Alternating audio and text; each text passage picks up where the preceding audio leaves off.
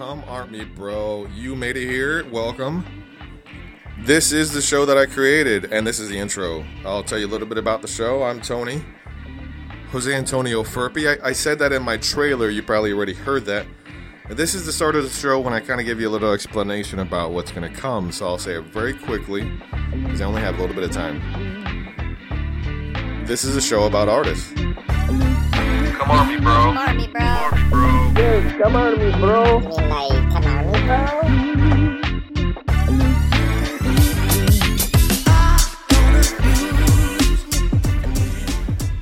Sounds good, man. Sounds very podcasty. Sounds legit.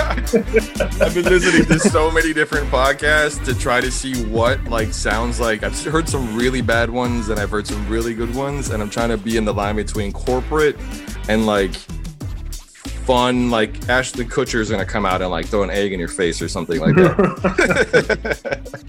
I didn't get that. No, okay. I thought I kind of had one of those parody shows. I don't know what it is. No, it sounds very fitting, man. It's really dope. Cool. It sounds good. Cool. Thanks for joining me, dude. I really wanted to get you on the podcast, and this is actually the first recording of Come Art Me, bro, and welcome to the podcast, my friend. Round of applause for the homie Tony. Big moves. We did it, dog. Your beard got bigger and my hair got longer. Yeah, fucking hair got thinner. Yeah, look at that. You can't see it, audience, but Carlos has a straight bald head. He probably shaved it for this interview. The interview you had earlier, you just shaved it because it's just normal shaving day. My hair's migrated south. Perfectly. It's okay. I'm trying to put it back, and you're trying to put a cap on, bro. It's all right. We'll both make it look pretty with it with a nice hat on. You got that. You got a post production, right? You do that on your podcast? You do totally. Not at all. Everything we do now. Hollywood effects. Yeah, I'm still working on the fact that whether I'm gonna have these little sound effects that I put in. For some reason I want to embrace the things that people aren't doing. Mm-hmm. And for the podcast, it's been a very daunting thought to try to figure this all out. But I'm glad you could join me today, bro. Cool, man. Happy to hear you. Happy to be here. I definitely want to make sure that we're staying on task because I know that we can go off topic, but it's mostly going to be me going off topic. You can usually stay on topic, and you usually have a better way of sticking to that. So, but me, dude, I sometimes ramble, and I just to let you know that might happen, and we'll try to bring it back. Hey, man, I like rabbit holes. We can just fucking take a walk wherever we want, man. Oh, yeah. And you can curse on this podcast. This is an explicit podcast. Hey, and dude, you're embracing it. I really appreciate it. I'm going to try to not speak in my radio DJ voice because... And you shouldn't. You shouldn't. Don't do that. As we start pressing record, I feel like I have to And this is Carlos Solano up next in Miami, Florida. What do you think, Carlos? What's up for you? Color. Casey. No, that's what I feel like I have to do every single. You know how long it took me to just start recording and just kind of feel like I'm talking normal. Nah, man, we homies, brother. Just if you're talking funny, I'm gonna call you out. So don't do it. Right. So we've known each other for a couple years now. We met in South Florida.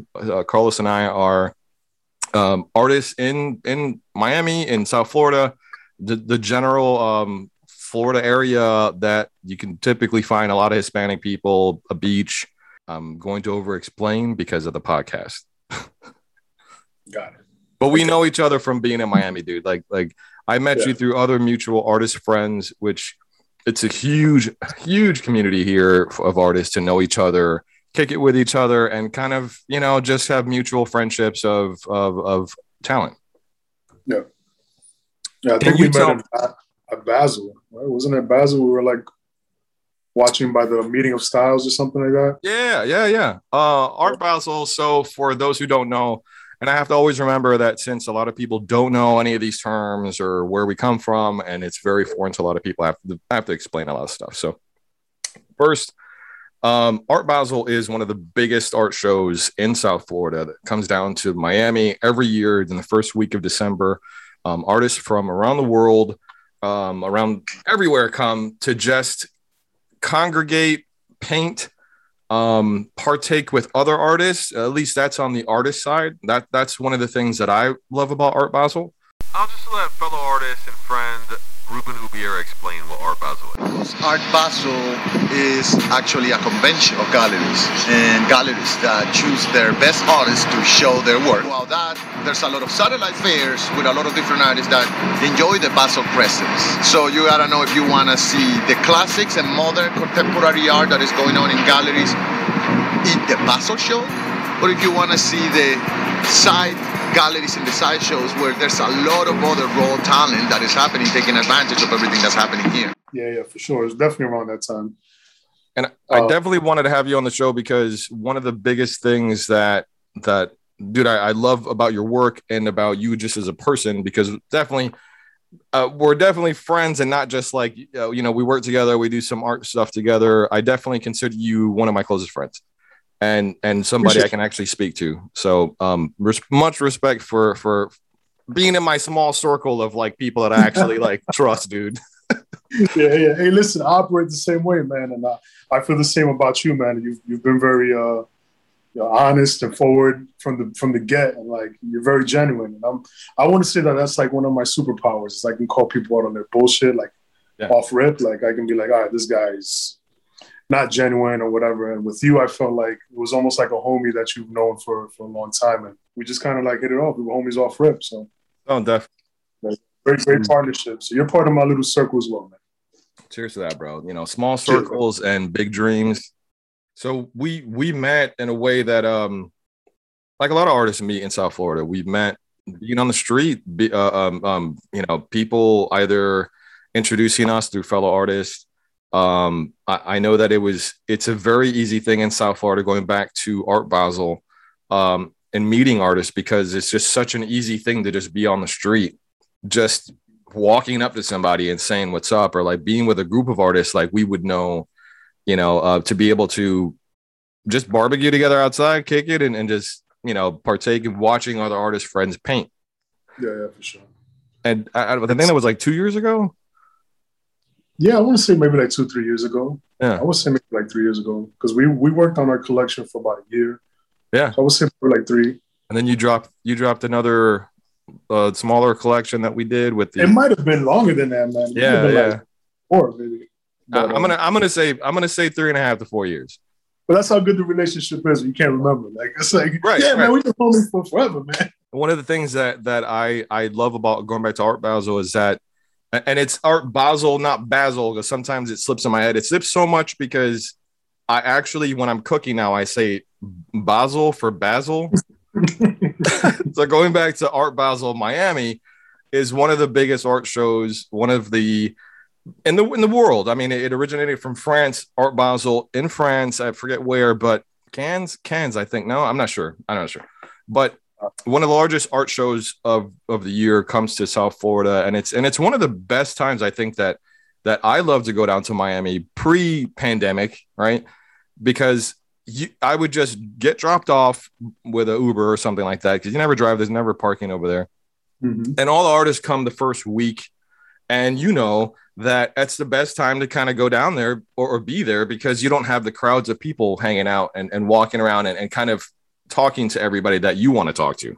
Yeah, you know? It's also one of the only opportunities where you can like get all your artist homies in one place. You know, and so many of us are like, you know, working on different projects or buried in the studio, and like it was just one moment in time of the year where you can kind of like, yo, we out here, say what's up, even if it's like a quick 5 minutes with somebody, just, you know, give them their props, and catch up for a bit. It's kind of like the meet and greet for artists before the craziness happens.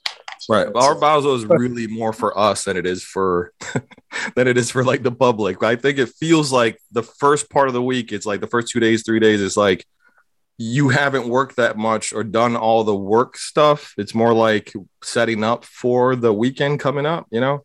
One of the things I wanted to ask you about was what's the difference between now and before the pandemic, as far as like what was your normal work week for before the pandemic? Because I know you were doing a lot of live art painting, you were doing a lot of murals, a lot of things that involved people around, you know what I'm saying?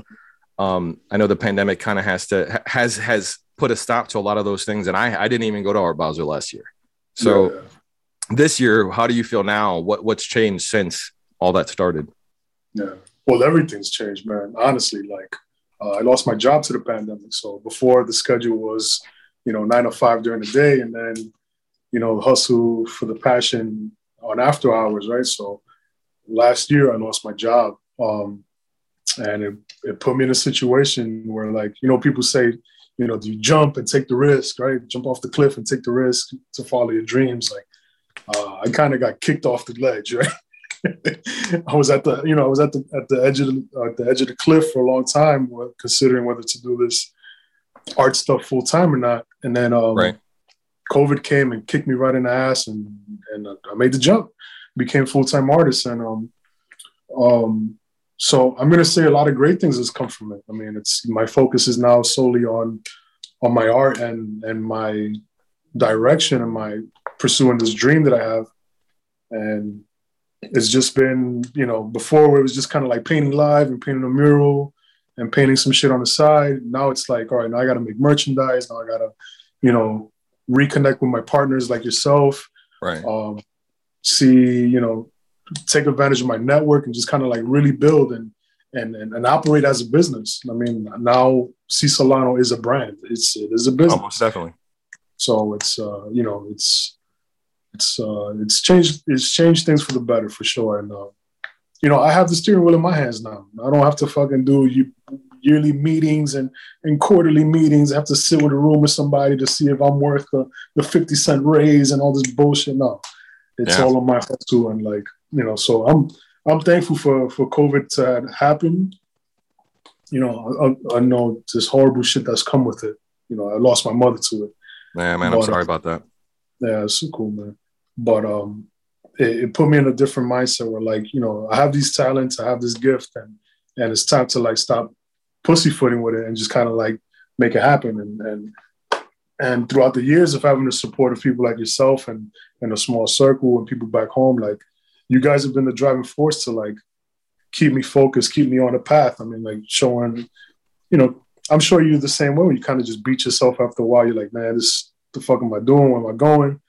Or, this is exactly why I started this podcast now. And I was kind of at a stale point that I feel like you kind of have to pivot a little bit at some point to kind of like what you're saying, change what you're doing in the scenario of, whether it's a hard scenario or an easy scenario. Sometimes it's just kind of changing what you're doing. And then you have a whole nother opportunity out there that happens sometimes that you never even would have thought about, Yeah, for sure. I think you have that work ethic. You definitely have a put the work in, no bullshit.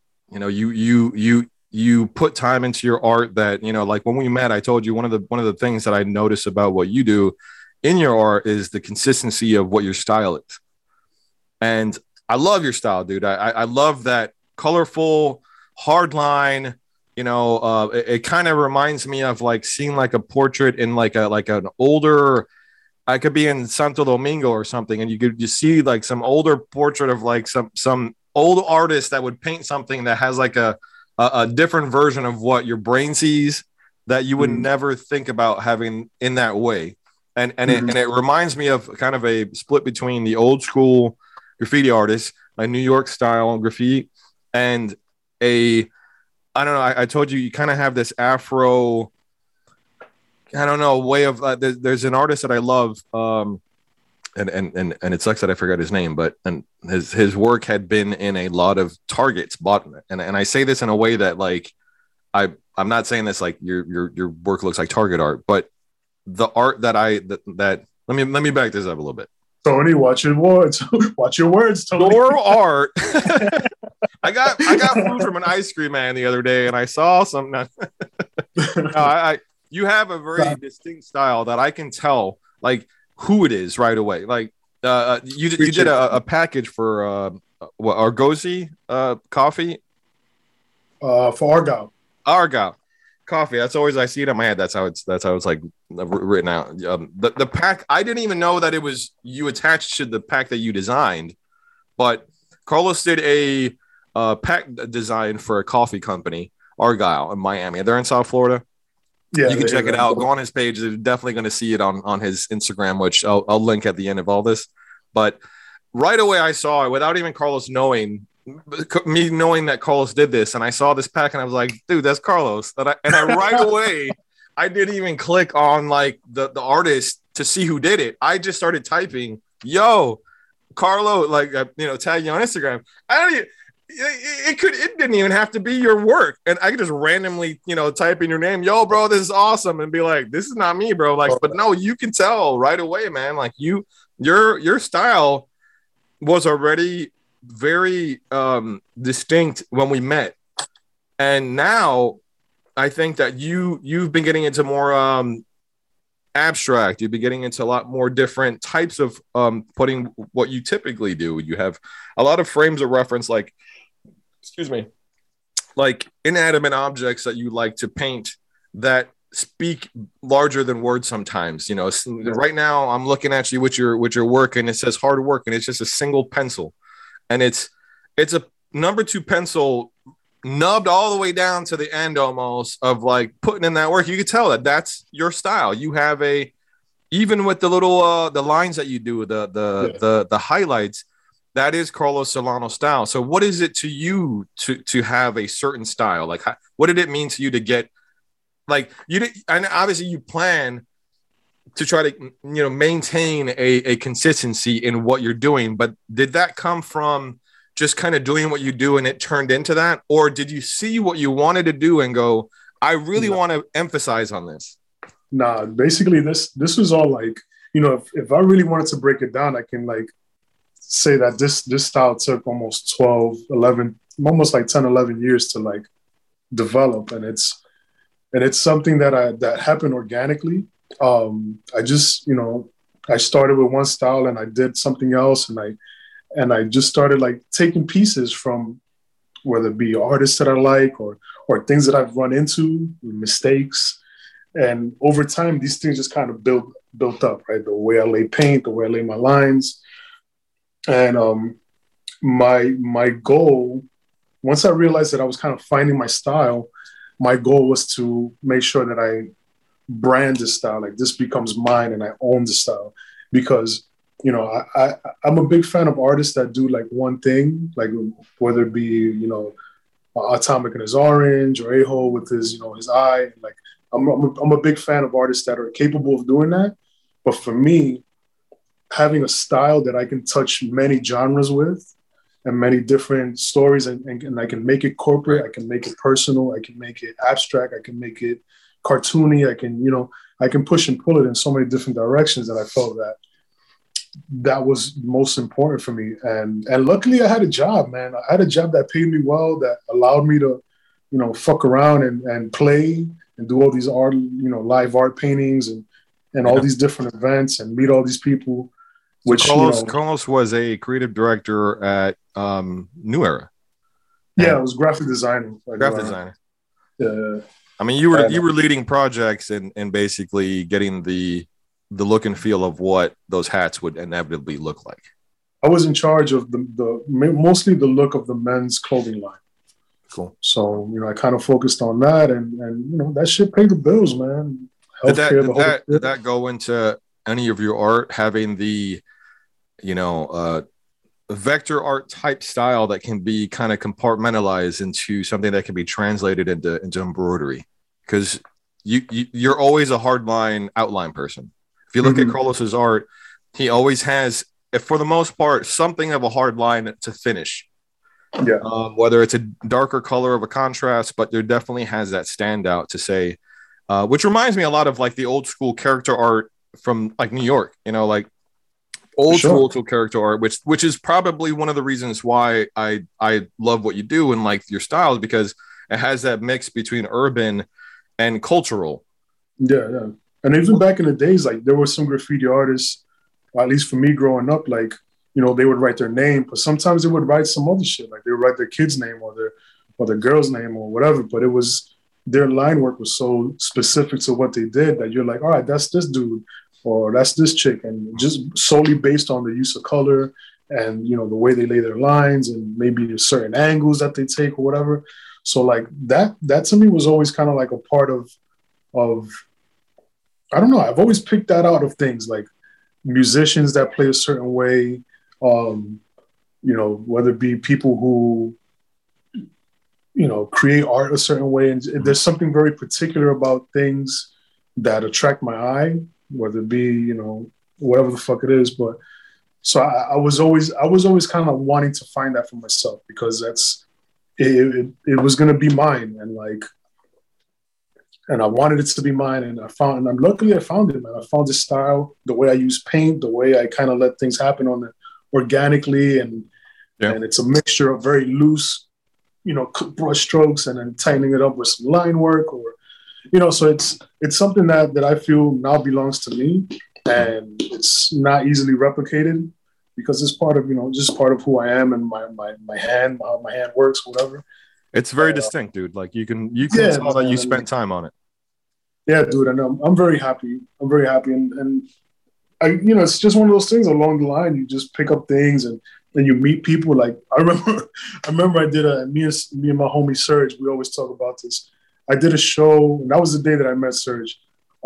He's talking about a mutual artist friend of ours named Il Surge on. I have to explain this, as I know people can't. They're not going to be able to listen to Il Surge, one of the Miami old school homies. That he's an awesome guy. Yeah, man, he's a dude. He's the homie. And so I did this show at Concrete Beach with Yo Miami. And, you know, he was curating the space, and I came in with like 10 pieces, but they were all different, man. I had like a realistic tiger. I had like these little cartoon bubbles I used to do. And I had like these pencil drawings and shit. And I remember Serge was like, yo, these artists are crazy. Like, look at all these artists. And I was like, nah, that's all me. He goes, you did all of these? And I was like, yeah. He goes, damn, that's really impressive. But you need to find one thing that's yours. And I'll never forget that day. And from that day forward, that was kind of like the real like pursuit to like, all right, you know. Now I remember how we met. We met at, and not to cut you off on your stories, I want to get back to what you're saying to keep that you know, bookmark. We met at the Serge used to do this pad drawing thing. He used to have at the ice cream party. The fucking Thirsty Thursdays. What is book sketch something? It was a book. It was basically he invited a lot of all his friends. It's on the tip of my tongue, but if I keep thinking about it, I'm just gonna have a lot of dead space. Sketchy nights. Sketchy nights. Yes. Il Surge had sketchy nights, and what he used to do in Miami was have a bunch of his art friends come that drew and that did graffiti from different ways, you know, calligraphy, and they all used to bring in, you know, drawing books and sketchbooks. Classic Black Book Vito. Right. And so everybody would kind of all just kick it and have drinks and, you know, whatever. And when they're done drawing in each other's book, they'd give it to the next artist and they'd switch it. So you would draw in somebody else's, you know, art pad and kind of have that little moment of like, yo, Carlos drew my book, Serge drew my book, Golden was there, Aqualera, she was there. A lot of people, like, I met a lot of people through that. So many dope artists were there, man. I can't believe I was kind of geeking out at one point, just collecting shit. Like, well, you do have to, like, you know, like, I'm not a big fanboy type thing. Like, I'm not a big like I do geek out. Like, I know who the people are when I meet them. Mm-hmm. I try not to be like, bro, like, you know, like all like that. You know who the hard hitters are when you meet them in South Florida through other people, man. Like, you know. That's like, for me, like, I was geeking out on just like having some of their art. Like, I'm a big fan of collecting my homies' artwork. Like, you know, I like collecting artwork. But for me, like, the first people I want to have in my collection are my homies, and that was kind of like the first like shot at it. Like, you know, drawing my sketchbook or whatever. So I was like, all right, I got Jay, I got, you know, Golden and Serge, and like, you know, it was kind of like mix. The first thing. Yeah, it's a really cool vibe because, like, you know, I think one of the biggest things that a lot of people that are on the outside of artists, you know, ask me is how do you go and meet people, man? Like, how are you knowing these? How do you know Carlos Solano? How do you know whoever the hell is out there. And I go, dude, I just, or whoever I'm talking to, doesn't have to be dude, but person, I just go and then I show up and I just talk. You know what I mean? I just go. You're good at that shit, man. You're good at that shit because for me to get out to an event or something, I'm having like team meetings at home. Like, all right, man. It's just like me and all my personalities huddled in together. Like, all right, man, you want to do this? And like my anxiety's like, I don't know, man. Well, and that brings me to a good point. I think, come arm me, bro. The whole premise, I think, of this show is to kind of get into your head a little bit, get into not just the typical, what's your inspirations, man? Like, not that, but like what sure. I think personally, right? And this is kind of a blanket statement that I've found. I think that most artists, let me just say it like this. I think I'm an insecure person, right? A little part of me is very insecure about certain things. I've got two Tonys, right? I got the Tony that goes to a party that can talk up. Tony. Right.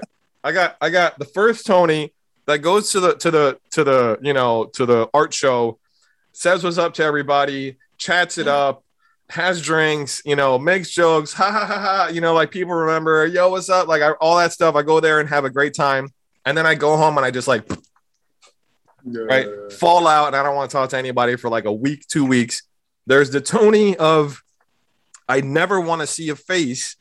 I don't even want to answer a phone call. I will not answer phone calls. I mean, I'll answer your phone call because you're part of my circle, but people calling me and just like, I don't want to hear anybody. I want to go to any place. I don't want to chat it up with anybody. That's that different side of that, what we have to go through sometimes. And then there's I just want to be in my house curled up and watch TV for 3 weeks. I don't want to, and then I don't want to create anything. There's the different, personalities that come from being an artist. And I think that some of that comes from a little bit of insecurity. And I think that what I'm asking you is, what part of do you consider yourself as an artist to have insecurities? Oh, dude, my God, so many. Like I didn't grow up as like the life of the party. So like for me as an artist, like I'm an introvert. I mean, I'm not very comfortable around big crowds. I keep my circle small. Which you usually are around big crowds. You usually like I usually am, enough, but, you know what I mean? Part of it is for work. I mean, part of it is for, if you were to ask me like, oh, you want to go kick it with Tony over some tacos and a beer, or I want to go stand in front of 100 people in pain, I'd probably want to go kick it and get a beer and some tacos with Tony. But, it's just as an artist, you for me, speaking for myself, there's always those battles, man. There's always that, am I good enough? Am I out enough? Am I showing myself enough? Am I giving myself a fair shot? Or am I in the studio? So yeah, that's definitely one of the Solanos is that insecure dude. And then I have a very confident Solano when like I'm in the midst of a project, or I'm on stage painting, or interacting with crowds, and I'm on it, man. I'm like, because I believe I've put in the work behind my style and my talent, that like, you can foul Michael Jordan and he's gonna hit those buckets at the free throw line. Like he's, I'm very confident in terms of executing and delivering products. So like there's that confidence in Solano. And then there's Carlos Solano, who's, just about his family. Like I love my wife and I love my kids, and I literally pass up on opportunities to do things because I want to be changing diapers. I want to be wrestling around. I want to be, watching cartoons. Congrats on your new addition too, by the way. Thank you, man. Thank you. She's a little Amalia. So yeah, we got 2 beautiful girls and a beautiful wife. And man, these are things that I feel that fulfill a void that I've had for a long time. Like, I always wanted a certain family dynamic that I didn't grow up with. And I'm fighting so that, my children have that. And right. So when do you think speaking about like children and kind of being that young, right? When do you think the first time you felt inspired was? Like for me, just to give an example, what I mean is I remember the first time I actually remember being inspired was I was in Puerto Rico visiting my grandfather, right? My mom, and my brother. I was like 5 or 6, maybe 3. No, I was like 3. My grandfather's house had a beach right in the back. Open up the door and it was like beach. I just remember going out there with my mom holding her hand and looking out into the ocean, just the vast nothing, and just going, wow, like, and then remembering, I don't know, just later on in life, you like using that for something, like feeling inspired by something. You remember your first time that you've ever been like, I want to create something?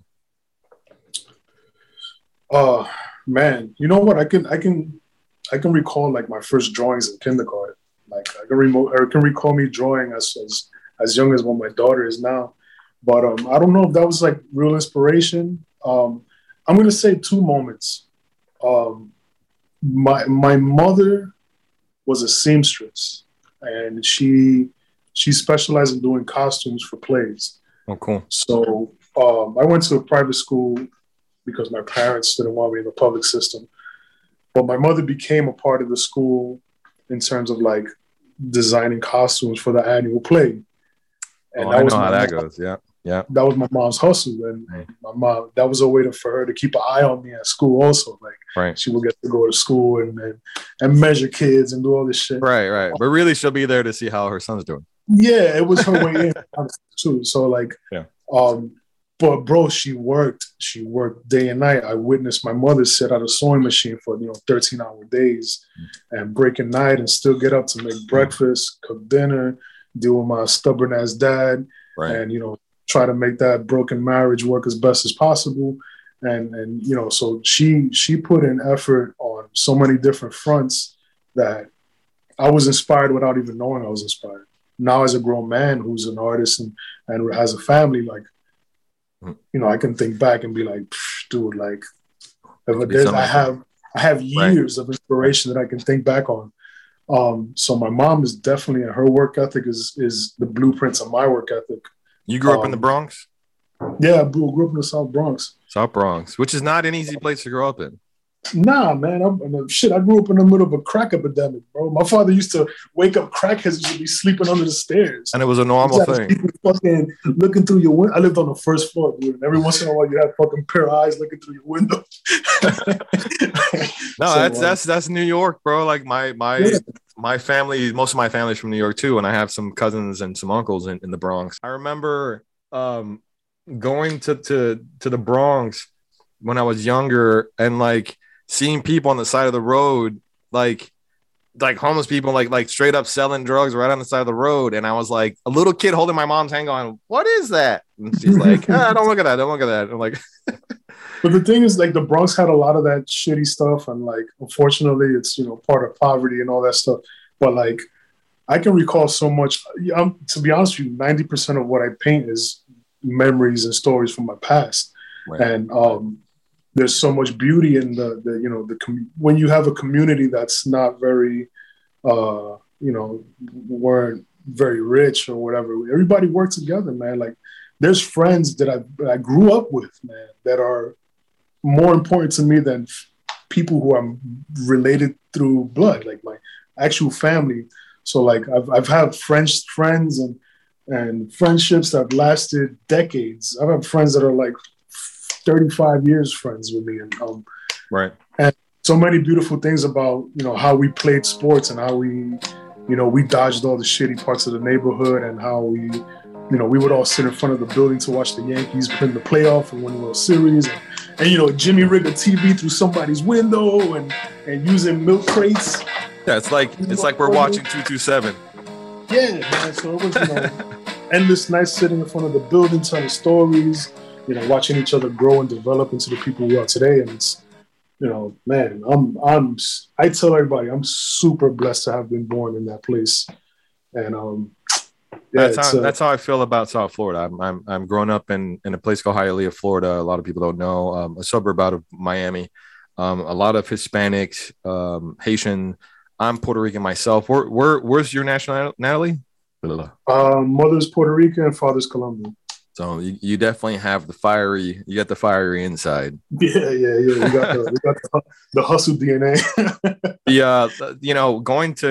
Growing up in South Florida and living here in a place that has a lot of pressure from social pressure for artists. I think that there's a lot of like art politics that happen here. You and I have had conversations before of what the differences from other cities as far as the art scene. What do you think is do you feel a pressure being Spanish, being in Miami, that somehow either you're kind of being pushed into more Spanish type work? No, I don't feel pressure. I feel that I'm who I am. I'm Carlos Solano from the Bronx, New York. I live here, and I'm inspired by where I'm from and where I'm at. I'm Puerto Rican by I guess heritage, but like if I go to Puerto Rico, those people ain't claiming me. I don't look or sound like them. I definitely don't sound like a Colombian, right. And those people. So like, I've come to terms. I did this early in life. Where like, this is who I am, man. You want to rock with me, you want to fuck with me, is because this is who I am, and I'll keep it 100 with you. You keep it 100 with me, and then if you into my brand and who I am and what I stand for, then that's what I bring to the table.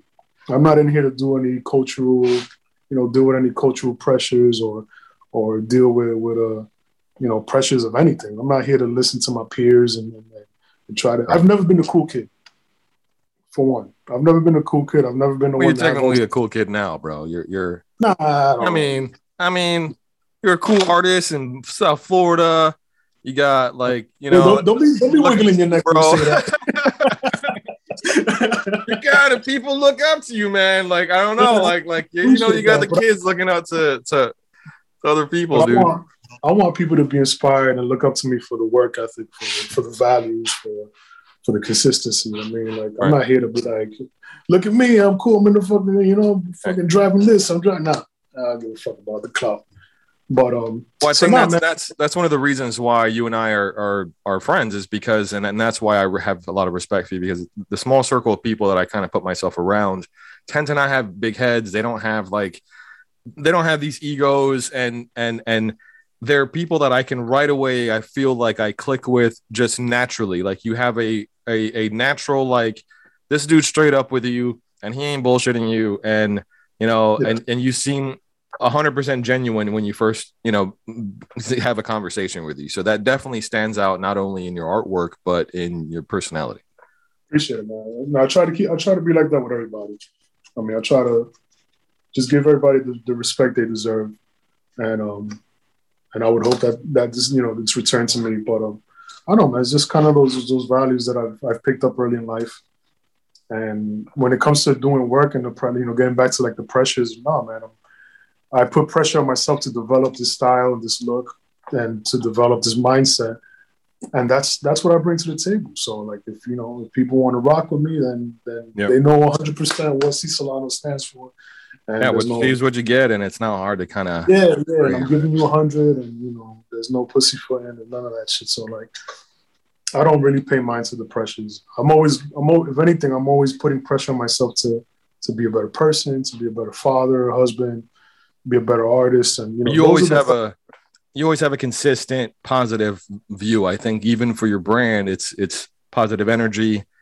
Like literally have a hat that says positive energy on it. Like something of kind of perpetual happiness and being positive and not kind of being in that rut, even in a way that like it makes me not feel so like down. You know what I'm saying? Like, but see something you post or something that says stay positive or something, and it picks you up. It doesn't keep you on that little low, and it might not be you're not taking a happy pill, but it definitely has an outlook on changing people a little bit, So it's funny you mention that, man, and I appreciate you bringing that up. It's become the driving force for my work. Like the bare bones message is, feel good art, right? Something to make you feel good about, whether it be a nostalgic memory, whether it be, something that reminds you to just kind of like keep your head up and stay cool. And it doesn't have to like verbally say anything. Maybe just the use of color and not, me smashing 13 different bright colors together. that in a different way might make you feel a little bit, better by looking at my work. It's something that I feel is needed. Yeah. I feel that I didn't get a lot of growing up. I grew up in a lot of gloom and doom. A lot of cityscape.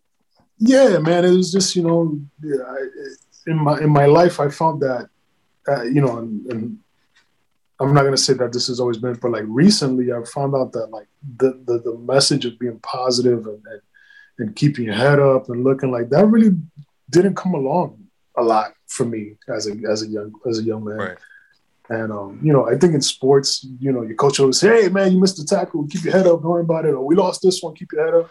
But like somebody or someone who was always kind of like preaching that was never really around. So like I started, and I remember this whole started in like maybe 2008 and on Facebook, where I would just go online, look for positive quotes and post it on my Facebook. And just wish everybody a good day. Like, and just me putting that good energy out to my platform. It definitely transfers onto other people. I mean, you could definitely affect somebody by that. So like and then back in 2008, this style didn't exist. So it was kind of like, part of the foundation of this, where like, eventually just merged into one story and it just becomes that, man. And sometimes I think people think it's corny that I'm like this happy-go-lucky artist, and then like I really don't look the part. Like I'm a big dude with a beard, and I got that Subway face. Most part of my day, like, I look like the dude who's sitting in the corner of the subway. He's had a long day at work. Like what, dog? What? Nah, but, dude, you look like you're a very approachable person. I mean, you've got the good vibe coming from me. It ain't corny. It ain't. My wife is like, yo, listen, man, why do you look so angry? I'm like, hey, listen, this is just 27 years of riding a subway train. Right. No, I find myself, and this is a question for you that goes to being an artist. When's the last time? This is so funny. Like, when's the last time you cried during a song? And I ask this in a way because I know that artists have a very emotional. They have a lot of passion, so it could be either all of a sudden or like regularly. But I know that we get it out somehow. So when's the last time you cried during an actual, like, hearing a song? I'm a huge MF Doom fan.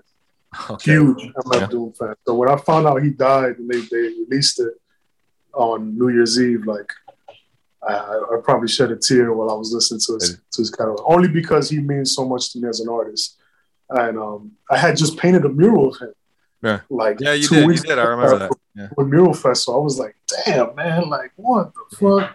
Yeah, that was right before. Wow. I like, you had just painted that, and it kind of seemed like it was after because of what the post, but you had done that before. Yeah, I remember that. Yeah, it was so weird, man. And it was like, oh, man, I had the opportunity to do something Doom related that wasn't like a commission piece for any company or whatever. It was just kind of like me doing what I loved. Right. And I challenged myself to do like a grayscale piece. I was like, no, what better than Doom's mask? And then the news came and I was like, damn, man. And like, that was genuinely like very sad for me. But then there's time where I'll listen to music that reminds me of my mother.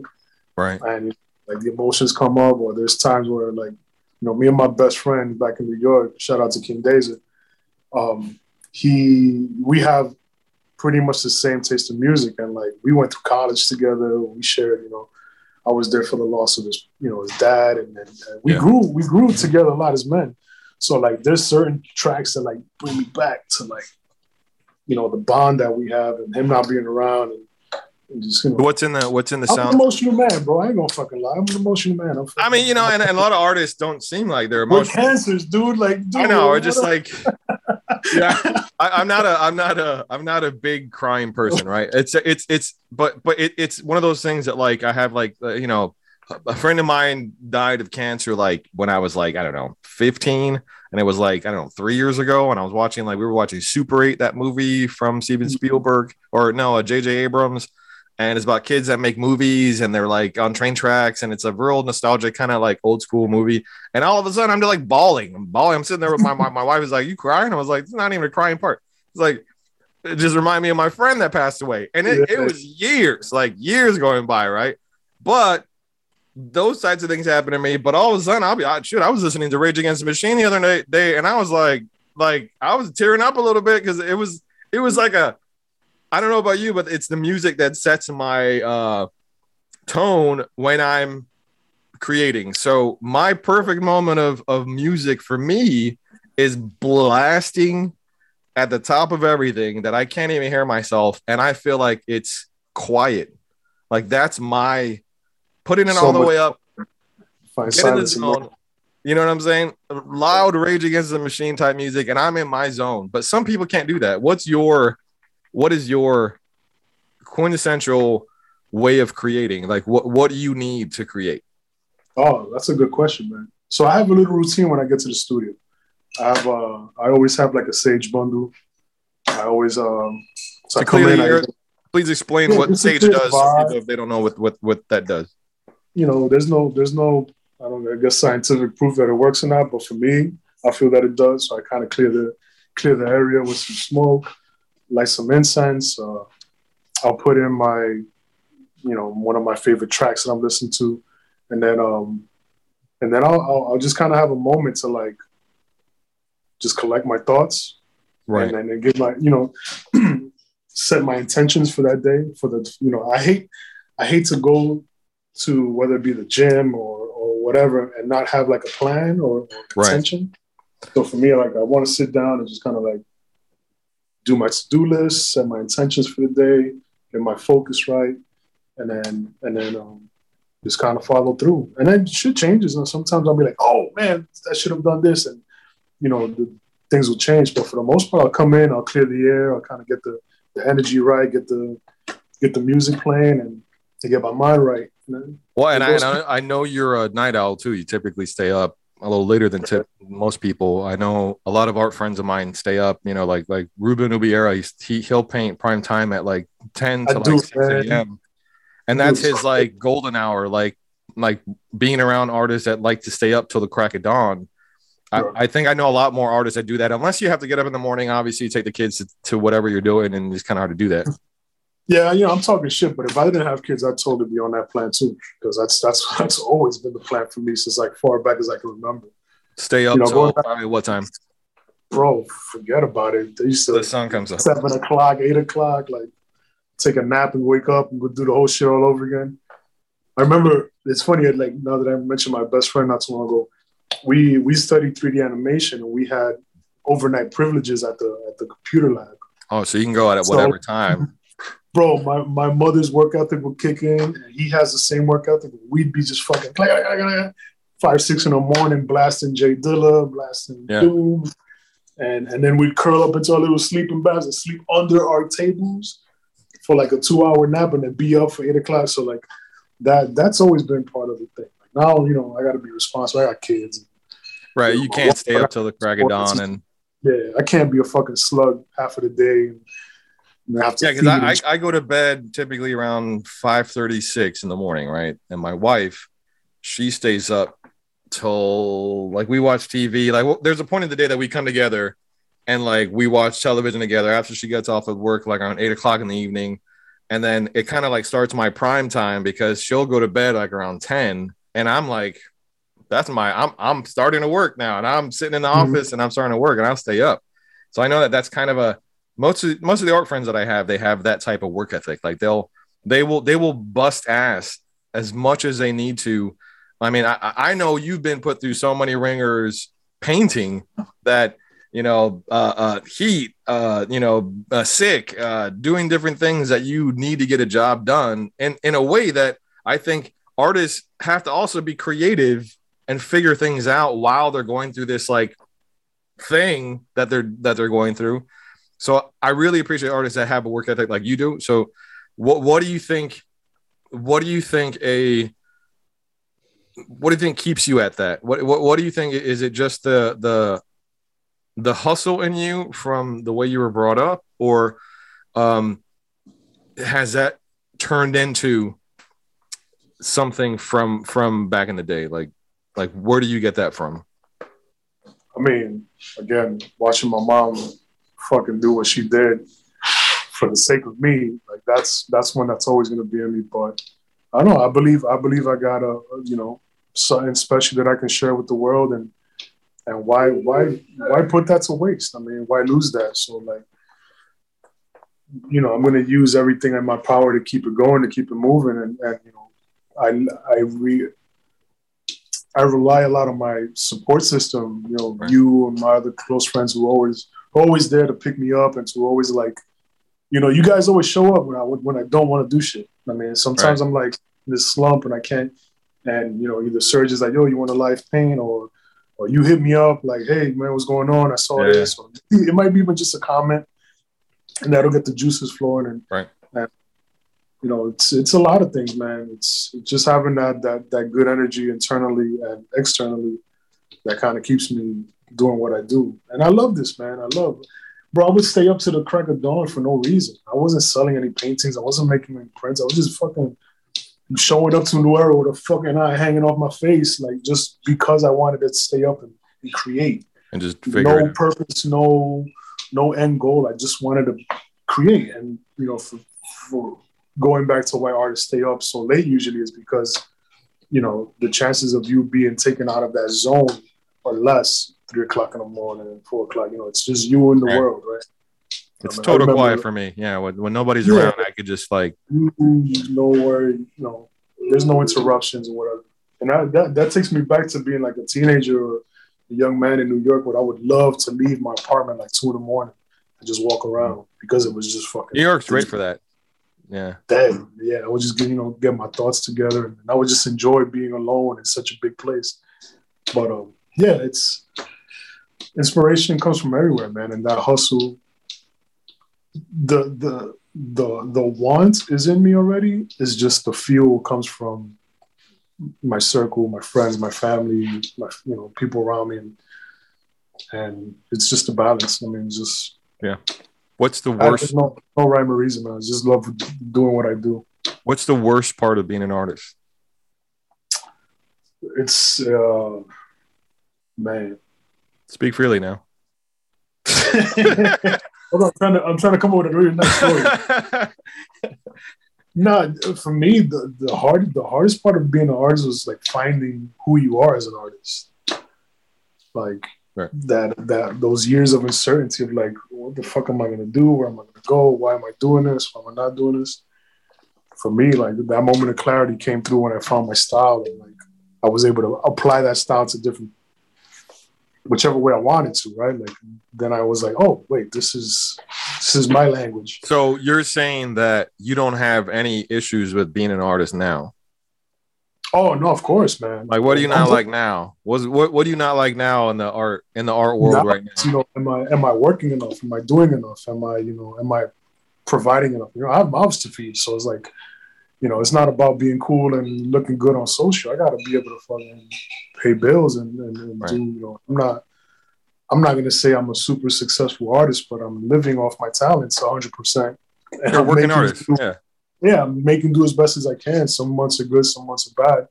But it's the scary part is to not lose the focus and the fuel because there's people relying on me. And that's the scariest part where, my wife is not an artist. She's a psychotherapist. And we're very different. Oh, wow. We're very different. It's different at the dinner table when you go sit down and you're like, are you psychoanalyzing me? We're different. No, I mean, sometimes I'm different. Are you fucking with my head? But it's also I gotta educate her on this life that I'm living, and let her know that it's not an easy thing for a spouse. It's not easy. Yeah, having a conversation with an artist, it's totally a very different thing than a normal, But so there's challenges, man. There's challenges. There's times where because I'm the main, I take care of my kids during the day and I work at night. Like one of the biggest challenges is missing opportunities because I'm, being a dad, and working with partners who are willing to work around my schedule. So yeah, there's different ways of being scared at this. Is just again, I think is the work ethic and that positive mindset that just kind of makes me look past that and find a way to work with it. What's the perfect day? Oh, the perfect day for me would be to wake up, take my kids. Well, perfect day at the moment, or perfect day if I had to choose? Perfect day if you had to choose. All right, perfect day would be breakfast with the family, deposit the kids at school or whatever daycare. Wife goes to work, and then I do my 8 to 10 hours at the studio, growing and building, and then coming back home to the family and enjoying my kids and dinner. And then Sounds like a good day, bro. Sounds like a really good day. That's ideal, man. Sounds like a perfect day, actually. And yeah, man. All right, last question. Last question, and we'll be done. If you could have a fist fight with any artist, like dead or alive, I know you're not a violent person, unless I'll fuck somebody up. I would say you're not unless somebody pushes.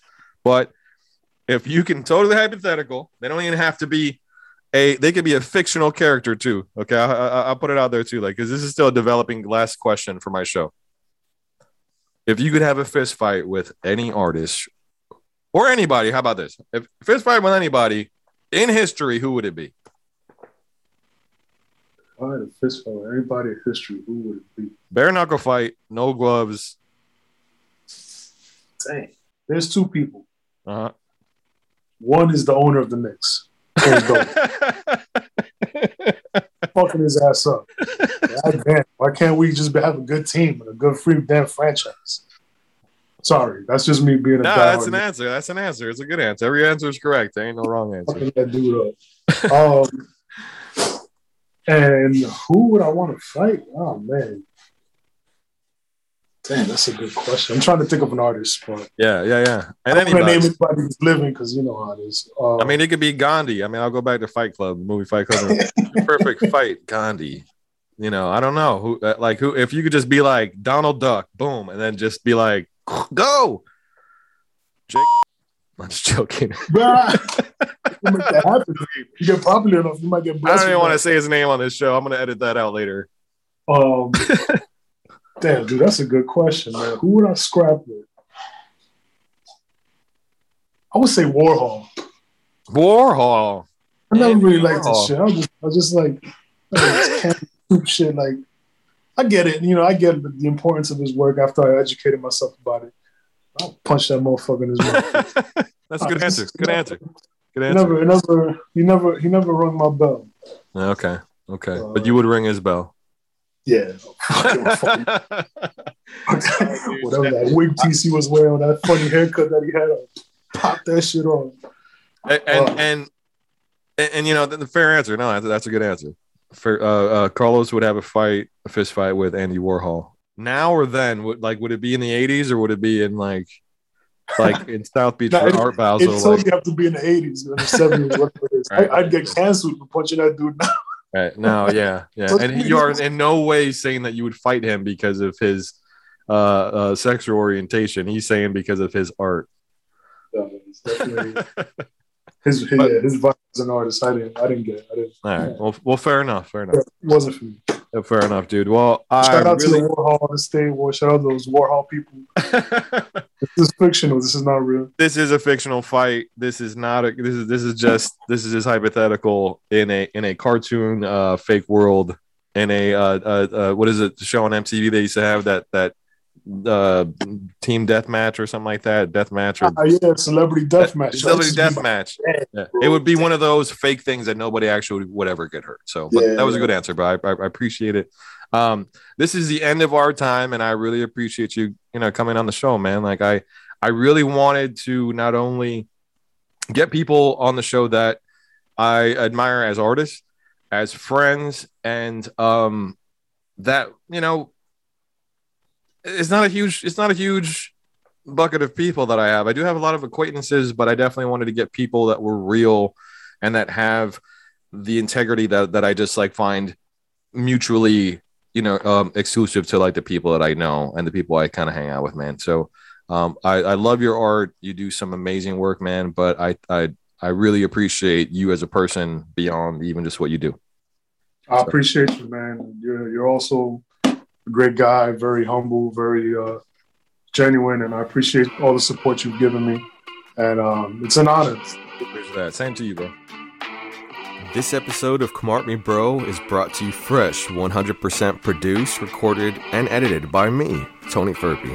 The next episode will be out bi-weekly, wherever you enjoy listening to your podcasts, or you can listen ad-free on Amazon Music or subscribing directly on Anchor.fm. Come on, me, bro. Come on, me, bro. Come on, me, bro.